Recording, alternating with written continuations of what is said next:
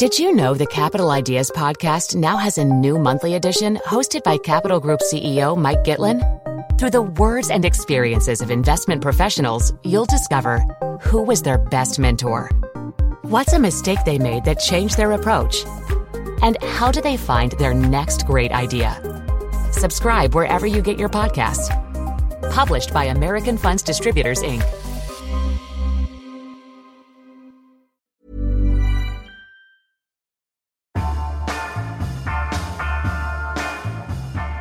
This week, Donald Trump and Paul Ryan held a high-profile meeting in Washington aimed at rallying the Republican Party behind the New York property mogul as he prepares to face off against Hillary Clinton in November. This election is too important to go into an election at half strength.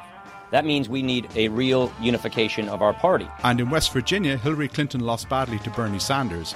And while the former Secretary of State doesn't face the prospect of losing to Mr. Sanders as the nominee, it raises questions about how she's going to do in November and how she will campaign against Donald Trump. Welcome to the FT's US Election Countdown podcast. I'm Dimitri Sevastopoulos. And I'm Courtney Weaver. We're coming to you this week from our home base in Washington, D.C., where the city has devolved into a circus.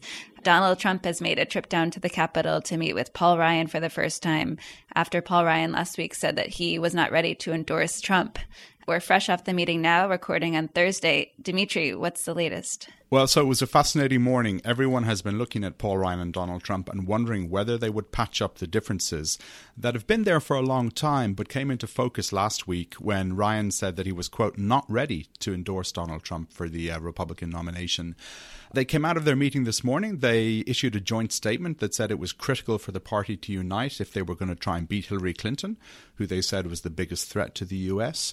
But a few minutes later, Paul Ryan held a press conference with reporters, and while he said that Donald Trump was a warm and genuine man and that they had made progress bridging over some of the divide that has separated them, he also made clear that he still wasn't ready to endorse Trump. To pretend we're unified as a party after coming through a very bruising primary, which just ended like a week ago, to pretend we're unified without actually unifying, then we go into the fall at half strength. So I think there was a step in the right direction for the Republican Party today, but it's clear there's still a long way to go, and the Trump circus is not about to end anytime soon. I don't know. I mean, I think that sooner or later, Ryan and the Republican Party will rally around Trump.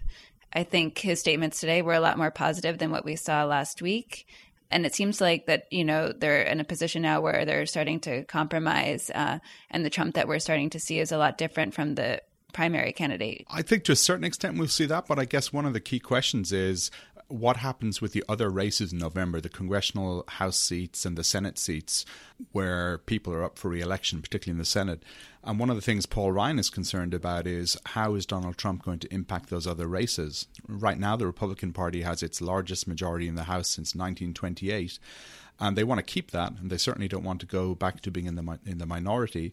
So I think they're going to look also quite carefully at what the polling shows and whether Donald Trump is going to be a virtue or a liability for other Republicans. And it was interesting, this week there was one poll came out which showed that Trump and Clinton were neck and neck in several swing states, Ohio and Florida being two of the most important ones.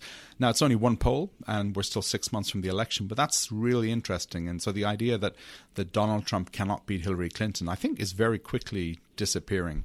Yeah, I mean, I think those poll numbers were really staggering. Those were from Quinnipiac University. People have been saying basically since Trump became the presumptive nominee, you know, there's no way that he can take on Clinton and, you know, look at the electoral map. But I think it's interesting we're seeing this pivot from Trump, like I just mentioned, about his policies and certain views. And I think that the Trump that we see in the general election is going to be very different in the primary. And I think as we get closer and closer to November, the polls are going to reflect that. So just because, you know, there's this gap now in Hillary and Trump's polling, I don't think that would stay this way forever. So how is Clinton going to tackle Trump? I mean, if you look at over the past week on the question of how much you tax the rich, on how you deal with the US national debt, on whether you have a federal minimum wage that you raise or not, Donald Trump has been all over the map. I mean, within the course of 24 hours from Sunday to Monday, he said he would raise taxes on the rich. And then he said the next day, well, I'm not going to raise taxes on the rich. And then he said, well, I'm going to raise them, but you know, not as much as people thought. And it makes it very hard, I guess, for Hillary Clinton to work out, who am I campaigning against? How do you think she's going to tackle that? Exactly. I mean, we've seen sort of some of that struggle the past 2 weeks. The kind of the Clinton campaign, they had been preparing about how they were going to hit Trump and, the various areas that he was weakest. And then just, in the few days since he's become the presumptive nominee, he's completely backflipped on some issues.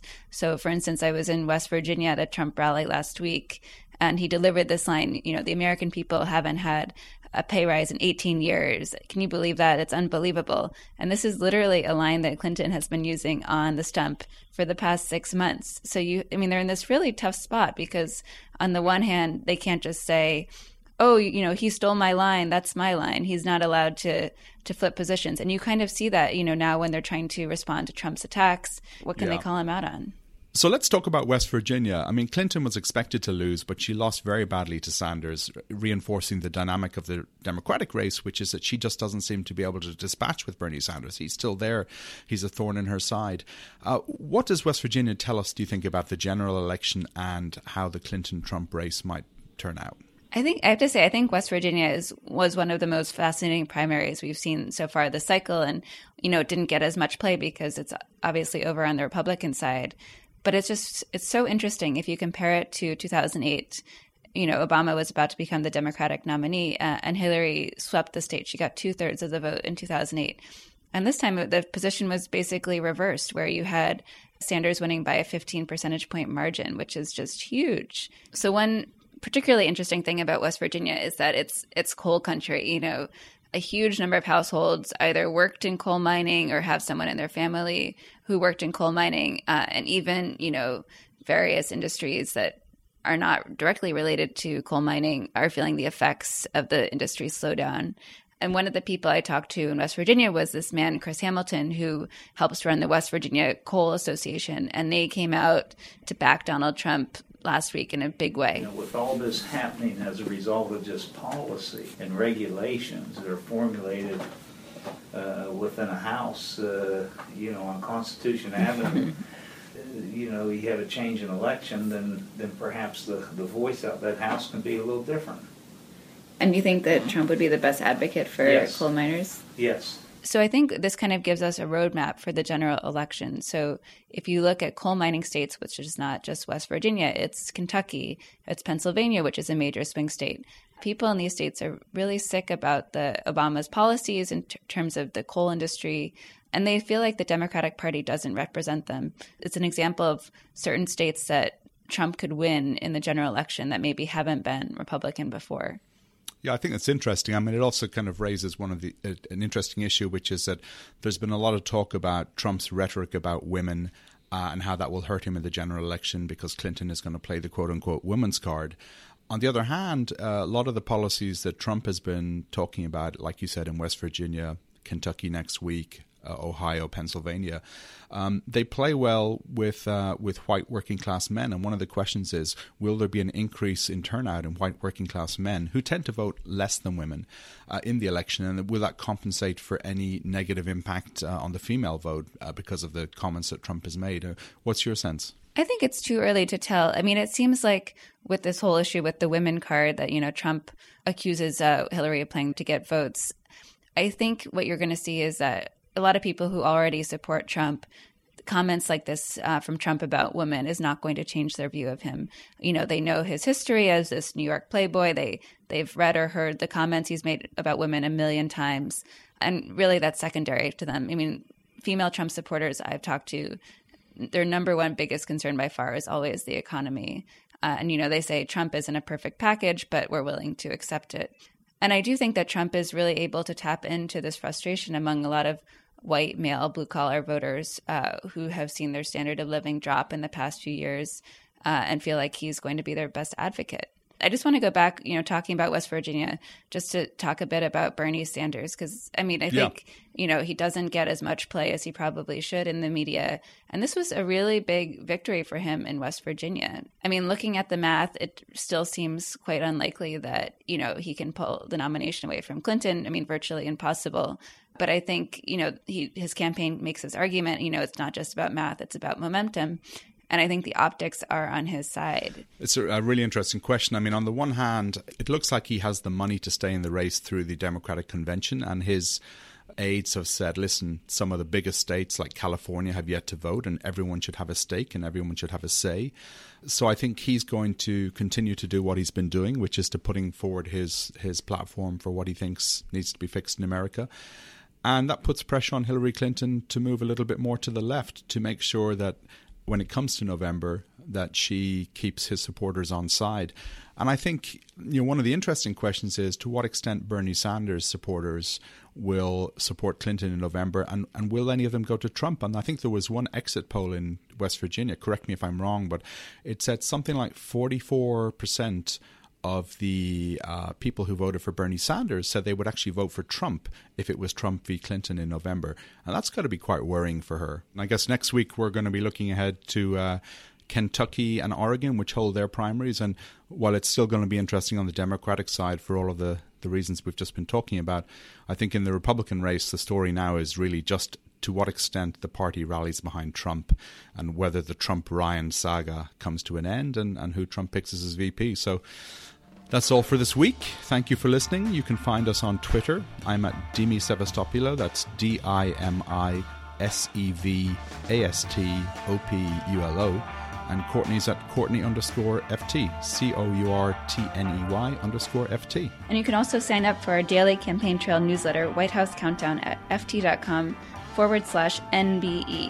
And that stands for News by Email. So again, that's ft.com/NBE. And be sure to download FT Politics wherever you get your podcasts, including iTunes, Stitcher, and Acast. This podcast was produced and edited by Amy King.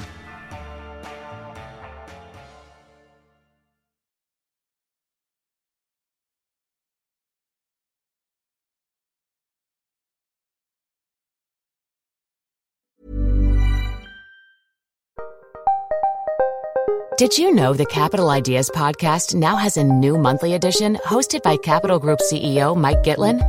Through the words and experiences of investment professionals, you'll discover who was their best mentor, what's a mistake they made that changed their approach, and how do they find their next great idea.